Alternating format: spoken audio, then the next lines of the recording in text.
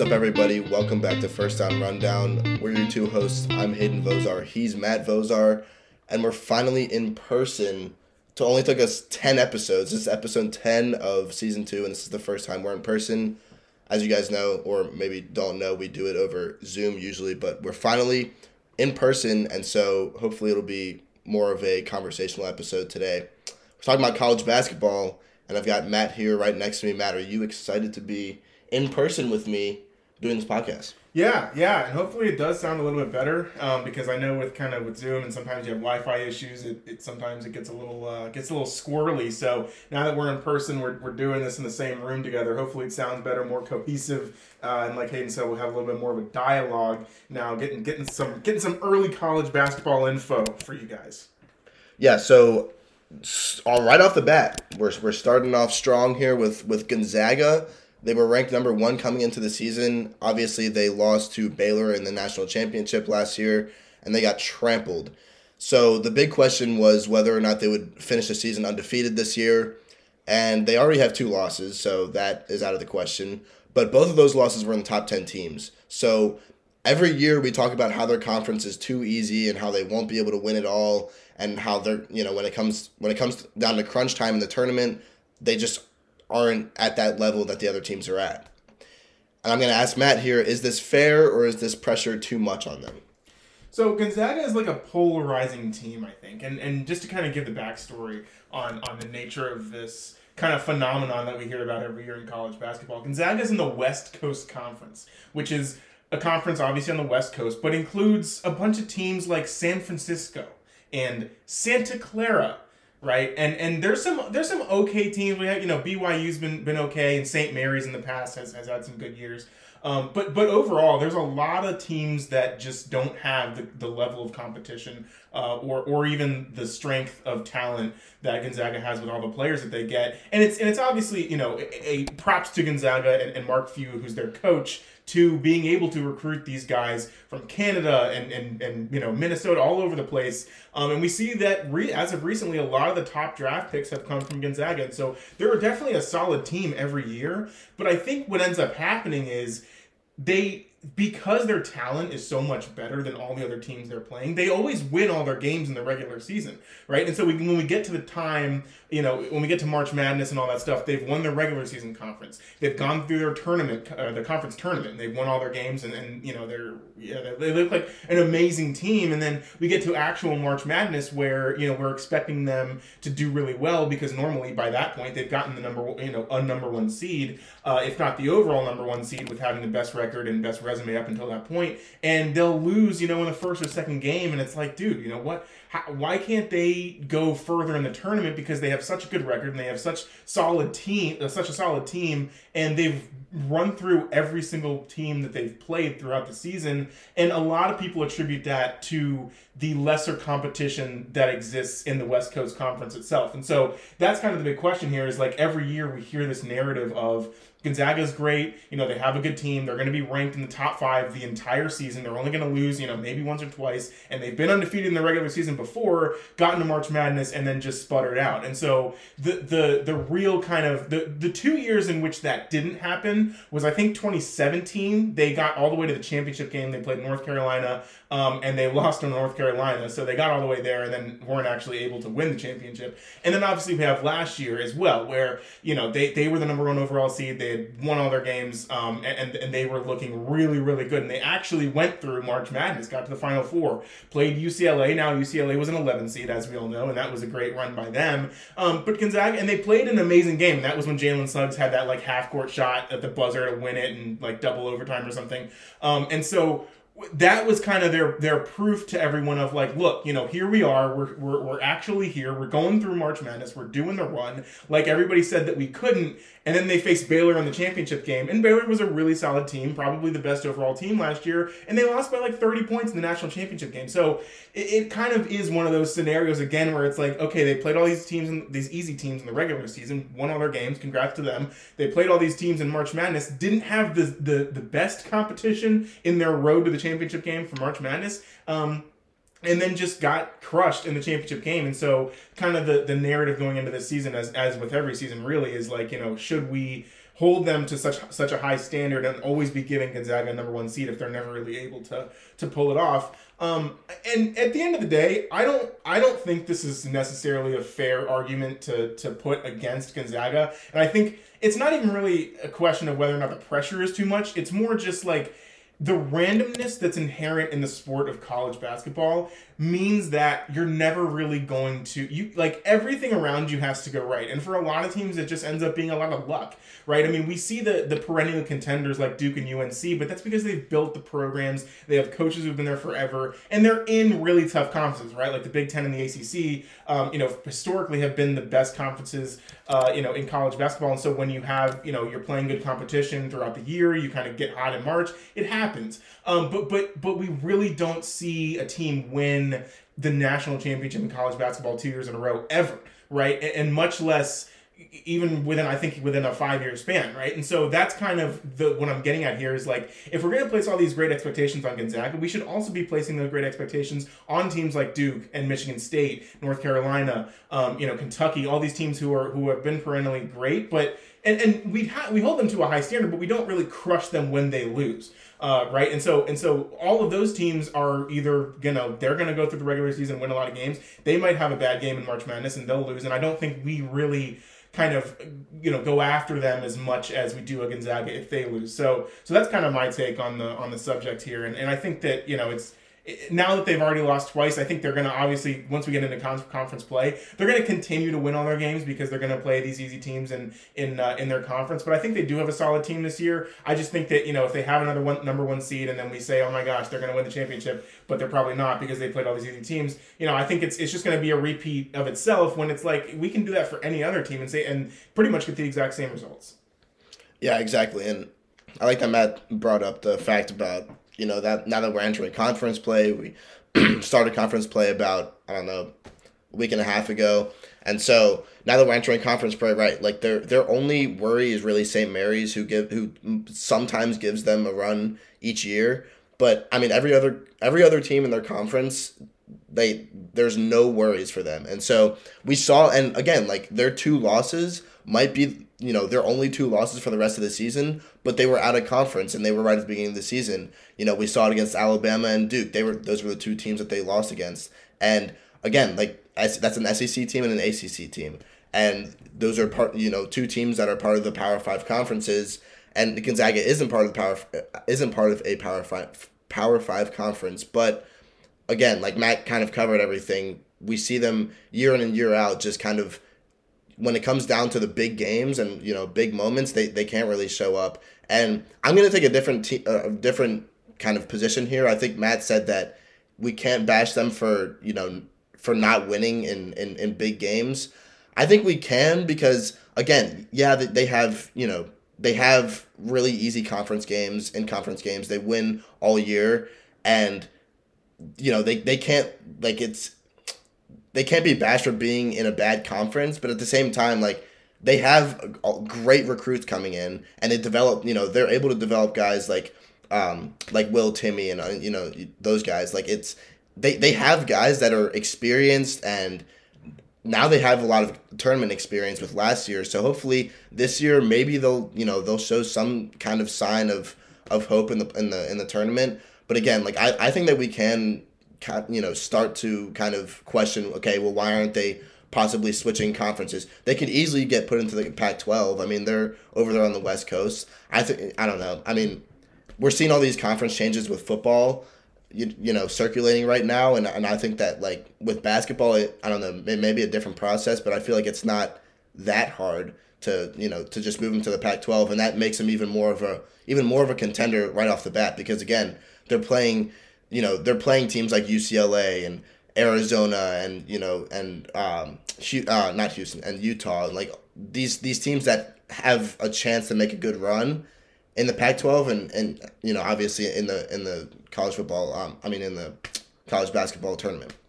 So yeah, well, I think the only problem with the whole Pac-12 situation is, and we should probably look into this a little bit more, but I'm pretty sure that the Power 5 conferences have like some sort of requirement for the amount of students that go to the school, which is the only reason why Gonzaga hasn't been able to move to a Power 5 conference as of yet, because the school is actually so small. Like it's basically the size of a normal high school, I think, and it's up there in upstate Washington. So obviously, yes, it would be beneficial for them to move to a Power 5 conference, because I think that would provide them with a lot more competition and a lot more. I guess we would kind of shy away from the argument of they don't play anybody, and so they're kind of gifted this number 1 seed, when in reality it's like, do they actually deserve to be there? I think it's, again, like I said, with the Power 5 schools, I think you have to have there's some requirement on the limit of students that you have to have, because you think about it, I mean, all the Power 5 schools, even the West Coast ones, I mean, USC and Arizona State and Washington State, Washington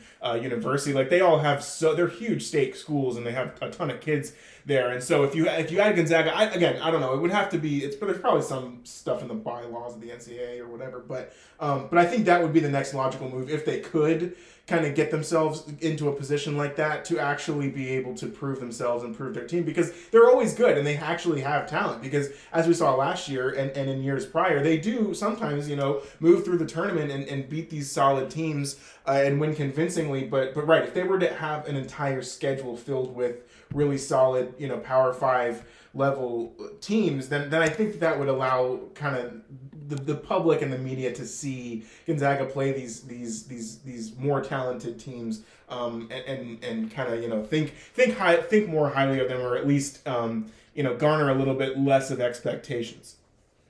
So the second topic we have here with college basketball is related to the conferences so far this year. And we kind of mentioned that a little bit with Gonzaga, but obviously the West Coast Conference is not going to be near the top of the best conferences in all of college basketball. And so last year, though, we saw how good the Big Ten was, right? We had Illinois. They were in the top 5 all year, and it was like, where did Illinois come from? Iowa was in the top 10. I mean, and obviously you had Michigan State and Ohio State and Michigan. They were all in the top 10, I think, as well. And so you went into March Madness with this, like, this craziness of all these Big Ten teams are ranked in the top 10. They're all such high seeds in March Madness. It was like almost overwhelmingly like, the Big Ten is the best conference in college basketball. So all these teams are going to go really far in March Madness. A lot of people had Illinois winning it all. I know for a fact I had Illinois winning it all. And really what we saw, which was so surprising, is that all of the Big Ten teams, I think at least,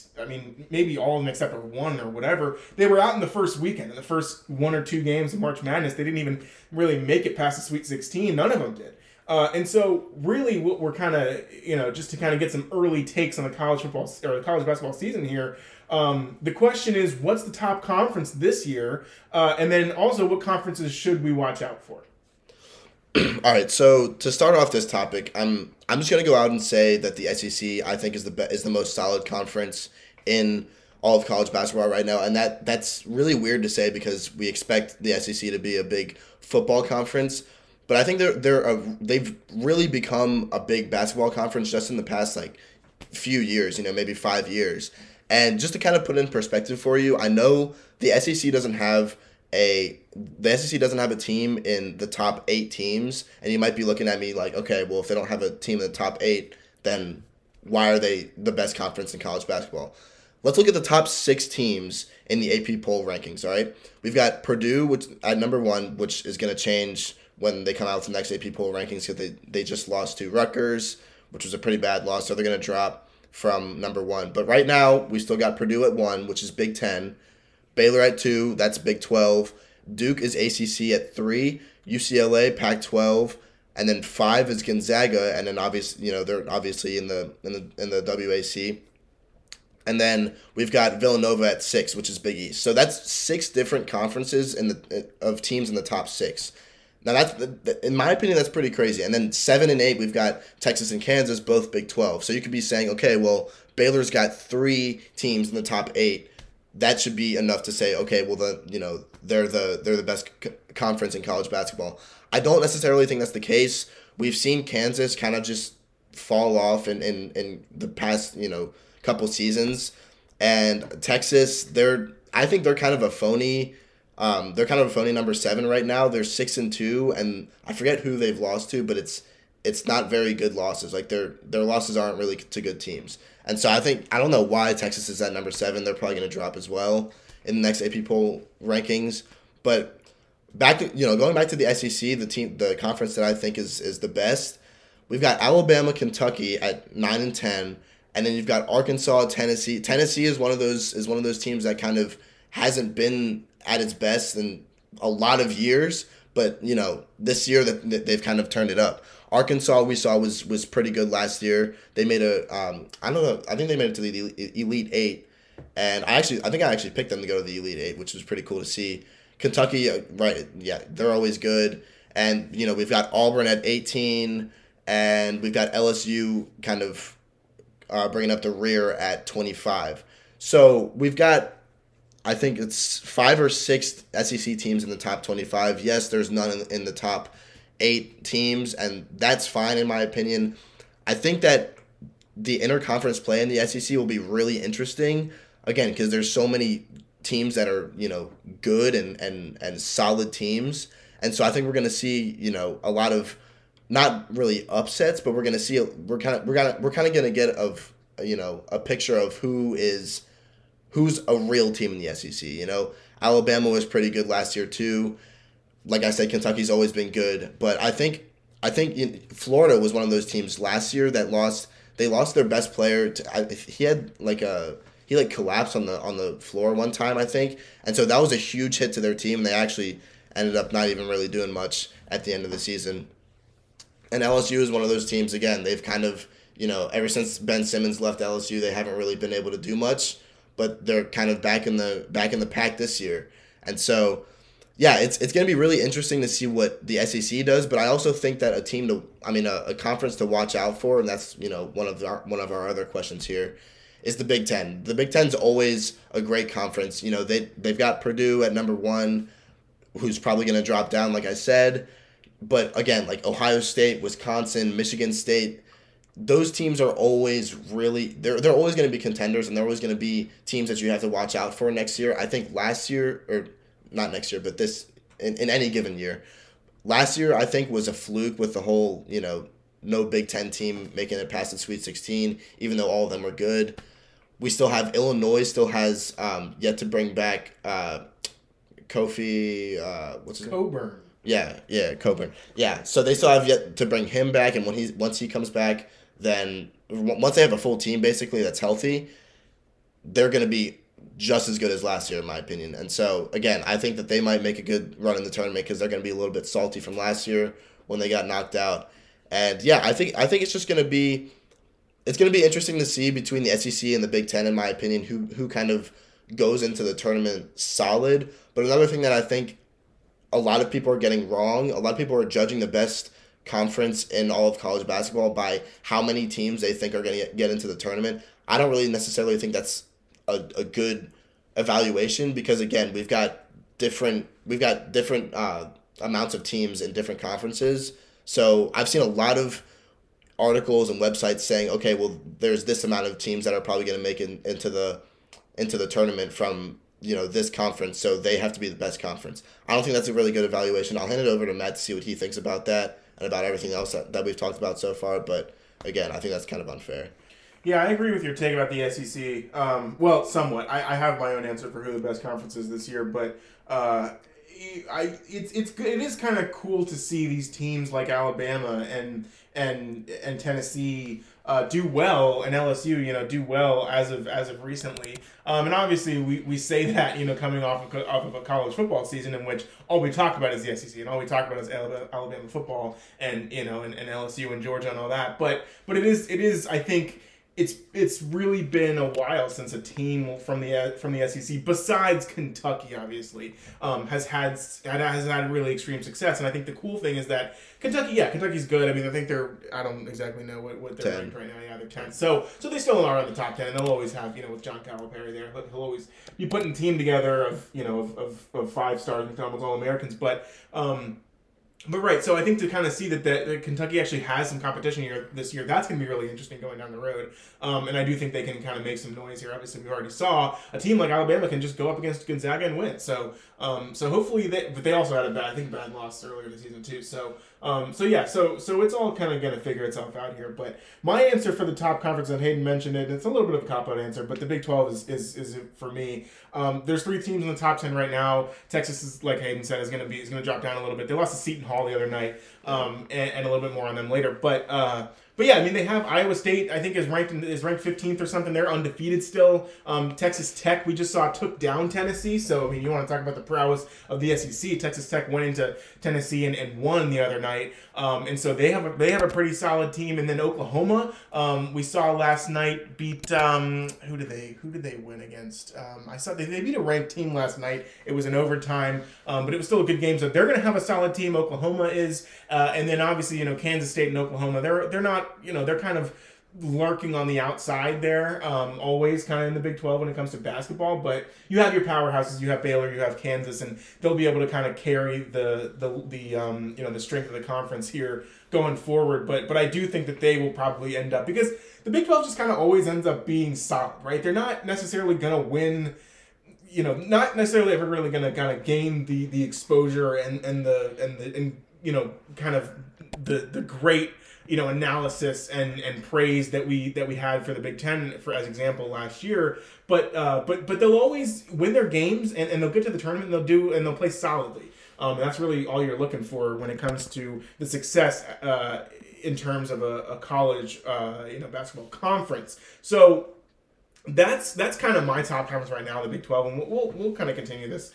topic a little bit down the road here. And then in terms of a conference to look out for with some teams that can be really good is the Big East. And so I mentioned Seton Hall before. They've already had some great wins. I think they beat Ohio State too. And then they beat Texas the other night. So they've had a really good season so far. They've suffered some bad losses. So I think that might even be kind of the tail of the tape as we get to March Madness and talking about resumes and who deserves to be in over who else is going to be a lot of these kind of good wins versus bad losses. But Seton Hall's a good example of a Big East team that's doing well. Villanova obviously is the class of the Big East, and they always have been. And then Creighton as well, who they were up, probably 5-ish years ago. They were always a 2 or 3 seed when it came to March Madness, and they were great with who was it? Doug McDermott was the. Yeah, I think so. Yeah, because Sean McDermott's the coach of the Bills. I always get them mixed up. Yeah. I think it was Doug McDermott. Yeah, he was great when he played for them. So, and I think his dad coaches the team, and he still does.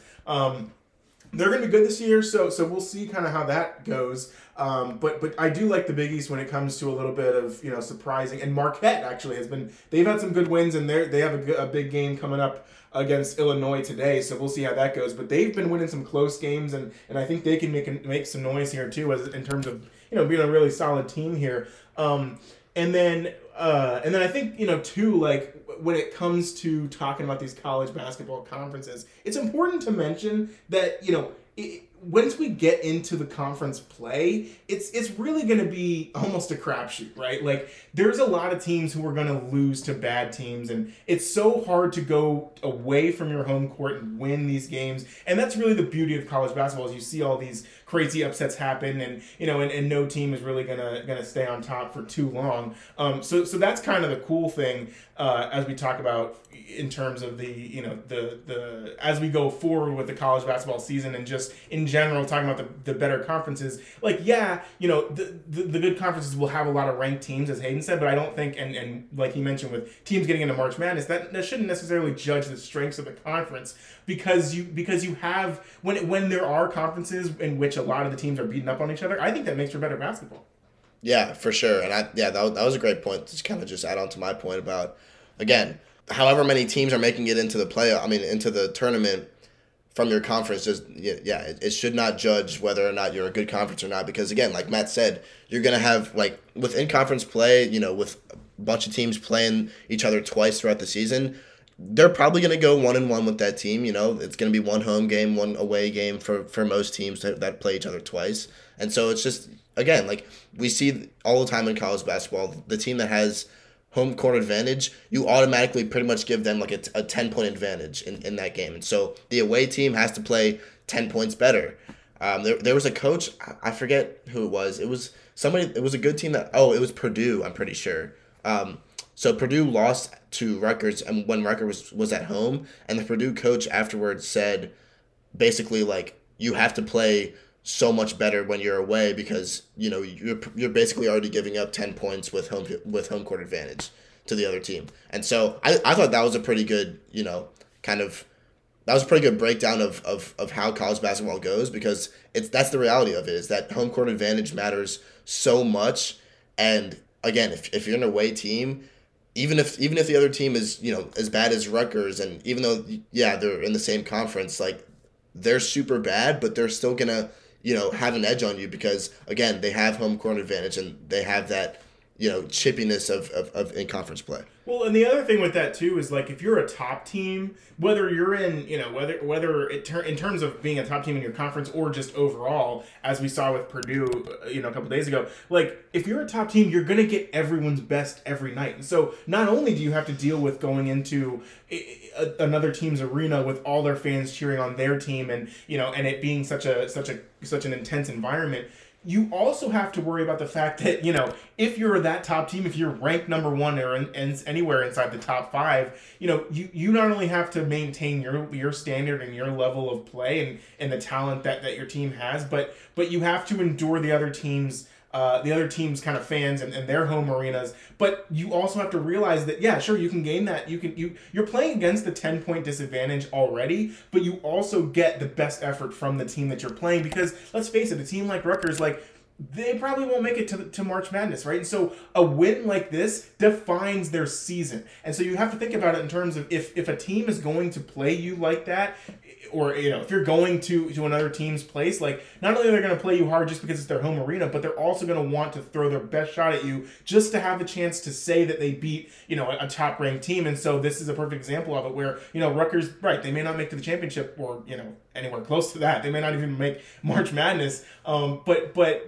this type of win is really what they can look back on and say, hey, we did that, right? And so you see that with a lot of these smaller teams and a little bit worse teams in the conferences, that when they do get to play the bigger teams, and we see this with Kansas all the time too, because they've been good for so long, that whenever they go to Kansas State or they go to like a smaller team in the Big 12, they're always kind of, it's like a storming the court thing when you beat Kansas at home because it's such a big deal, and those teams are trying their best to beat you because you're already so talented and ranked so high. So that's another disadvantage I think that you kind of have going into a place like that, and so that makes it almost even more impressive for those top ranked teams who stay undefeated and keep winning throughout the year, is because they've been able to overcome the disadvantages that come with going to another team's arena, not only in the environment and the intensity that comes with that, but also the fact that they're going to get the other team's best shot.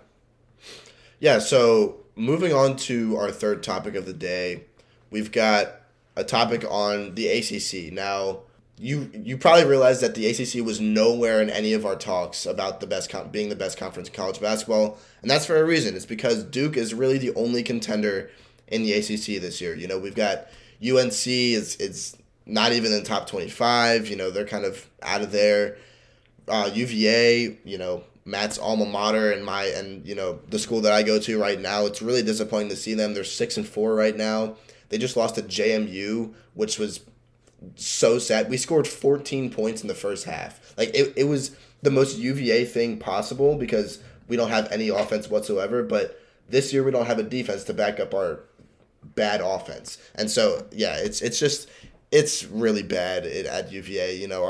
We have, I'm able to get tickets to basically every basketball game, which in past years that was basically impossible because that never happened when I was there. Yeah, exactly. I've gone to 2 basketball games in a row, so it's that's how you know when you're pretty bad. But again, UVA, who's been a strong contender in the ACC in the past, is just not up there this year, and they won't be, especially when it comes to conference play. They and UNC always a big contender in the ACC. They're out of there, and so again, Duke is definitely the resounding yes when it comes to ACC basketball. That's the only team that anybody could really be confident in the ACC. And so our question here is not really about ACC basketball itself, but our question is, was it the right decision for Coach K to retire after UNC lost Roy Williams? And basically, UVA and FSU and I mean UVA and Florida State are in rebuilding years, and so is it kind of the right time for Coach K to go after Roy Williams retires or announces his retirement at UNC?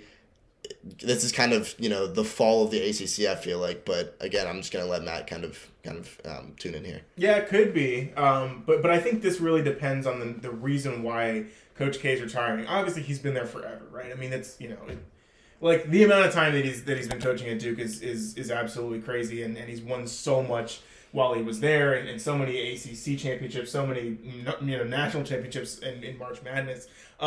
That like if he's retiring because he's actually tired of coaching basketball, which again I totally understand if that's the actual reason, then it makes sense, right? But the rumors that were going around at the end of last season, because again, they didn't make it to the tournament last year. Duke didn't make it. And so you saw these teams like UNC and like, UVA and Florida State who had been really raising their game over the past 5 to 10 years and had been competing in the ACC, had been competing in March Madness and had really solid teams.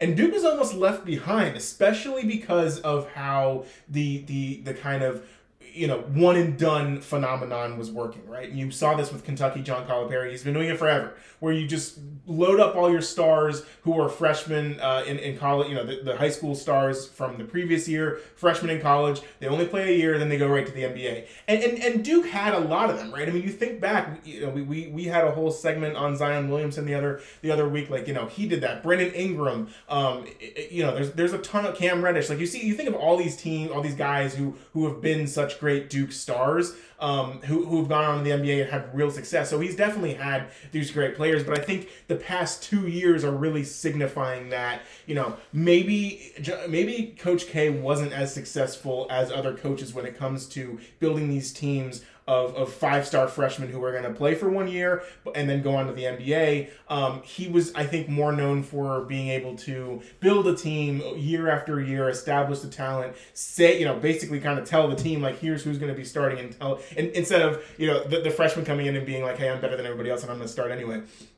And so he was able to compete for a little bit, as we said, with the good players that they did have. But I think that over the past couple of years, he kind of started to realize, like, this is probably just not my game anymore. And that was the main rumor that we had at the end of last season. That was basically like, he was pretty much like, all right, I'm going to coach 1 more year. I'm going to basically do my victory lap farewell tour. And then I'll be gone and I'll retire after that. And I think the main reason was because it was kind of like, hey, he didn't really like how college basketball was changing in terms of the one and done rule. And so he was like, you know what, I'm just going to move on from this. But it's so funny that, this year we see that the entire ACC is really struggling and there's no good teams. And as Hayden mentioned, Duke is they're number 3 in the country. They're going to go up to number 2 once Purdue goes down next week. And so they're going to run through the ACC. They're not going to lose any games, and they'll probably win the ACC championship by the end of the year.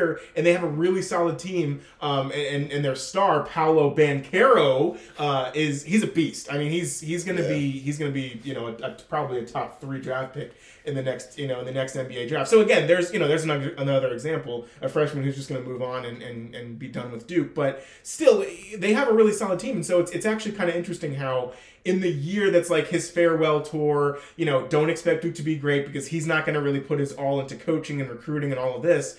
They're so good, and so it's kind of I think if the real true reason for him retiring is because he didn't want to keep, or he didn't know how to, or he didn't feel like keeping up with the one and done situation in college basketball and just recruiting all these freshmen, these 5 stars out of high school who were just going to leave after a year and kind of keep the team as a perennially good and solid contender in college basketball and one of the best teams in the nation every year.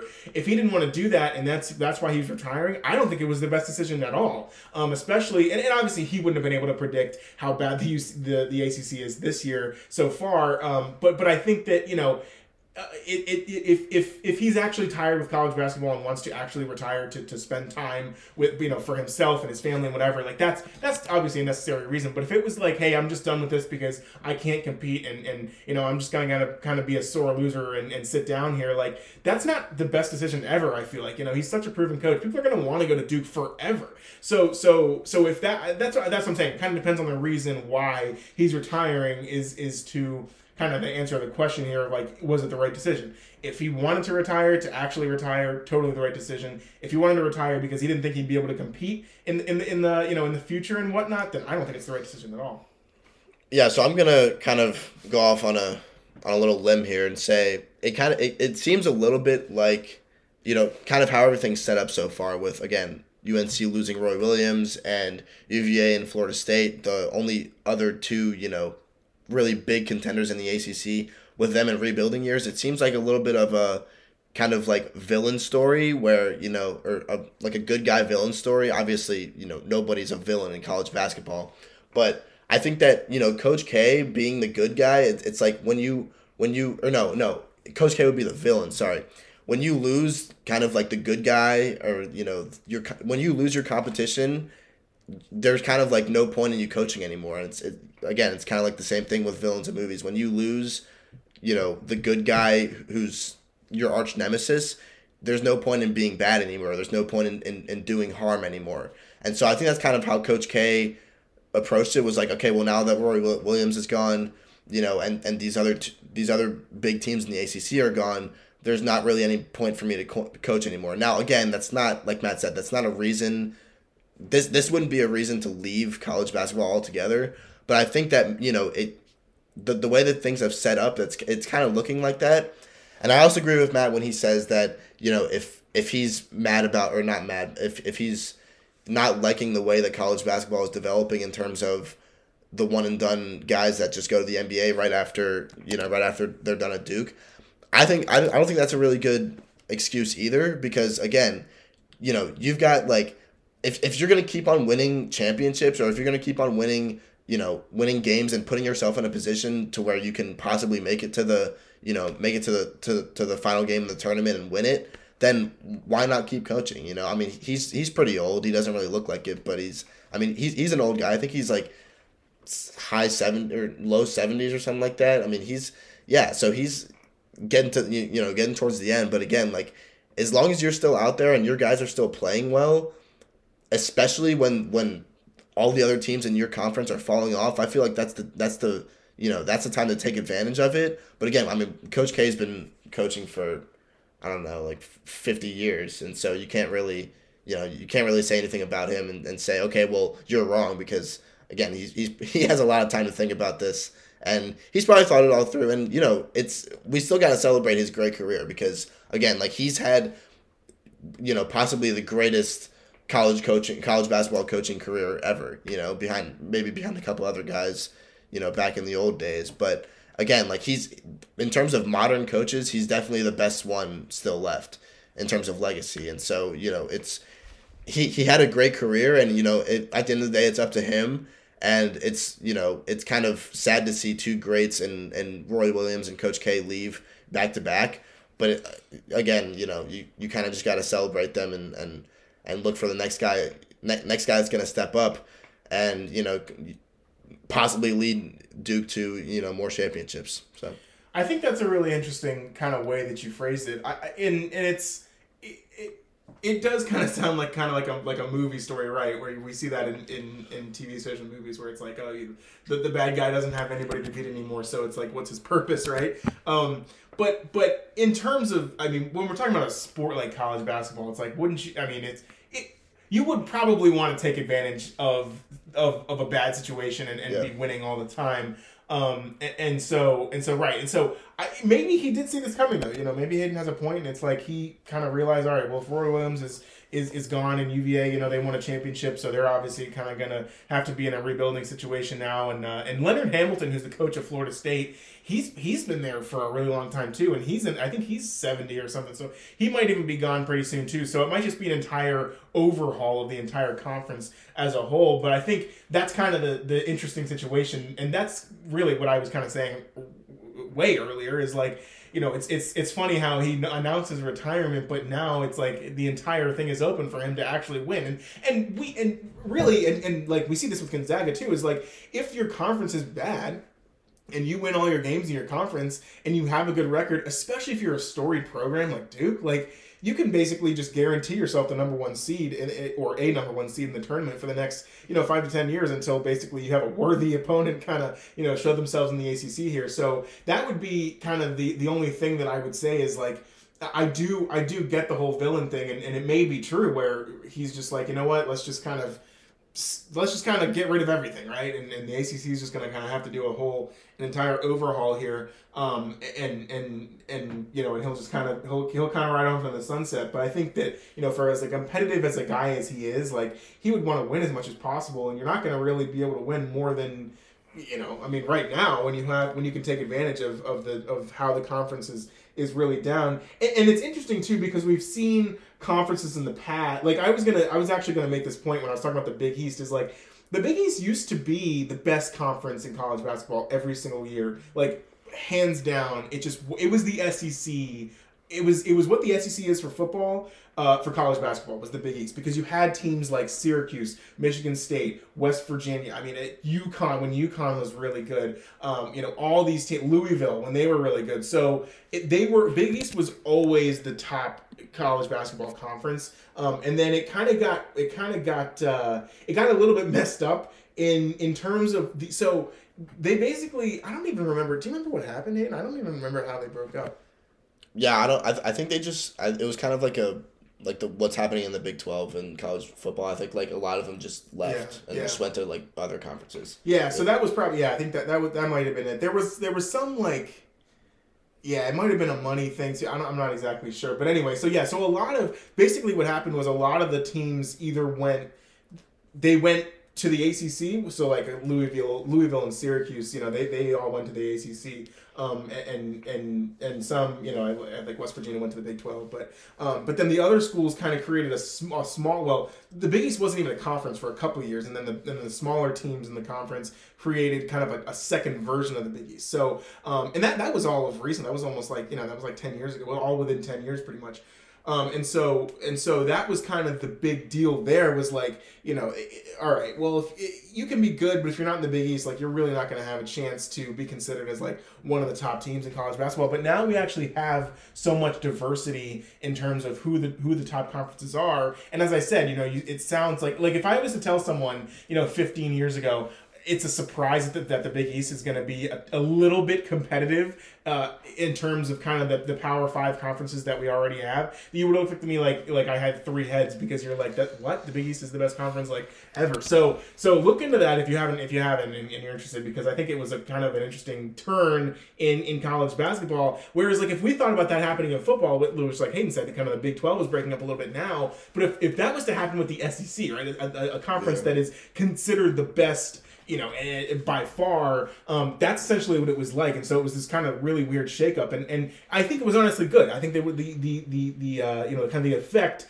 of it was overall positive, because now we can actually have an argument, right? We can say, all right, well, last year, the Big Ten was the best conference because all their teams were ranked so high, and the competition was really great. But then obviously you hear this episode, right? Me and Hayden both had different answers for who the best conference was this year, who we projected to be, and neither of them were the Big Ten, right? And so whereas 10 years ago you would have said, okay, well, it's only the Big East for that like this wouldn't even be a topic or a point of discussion.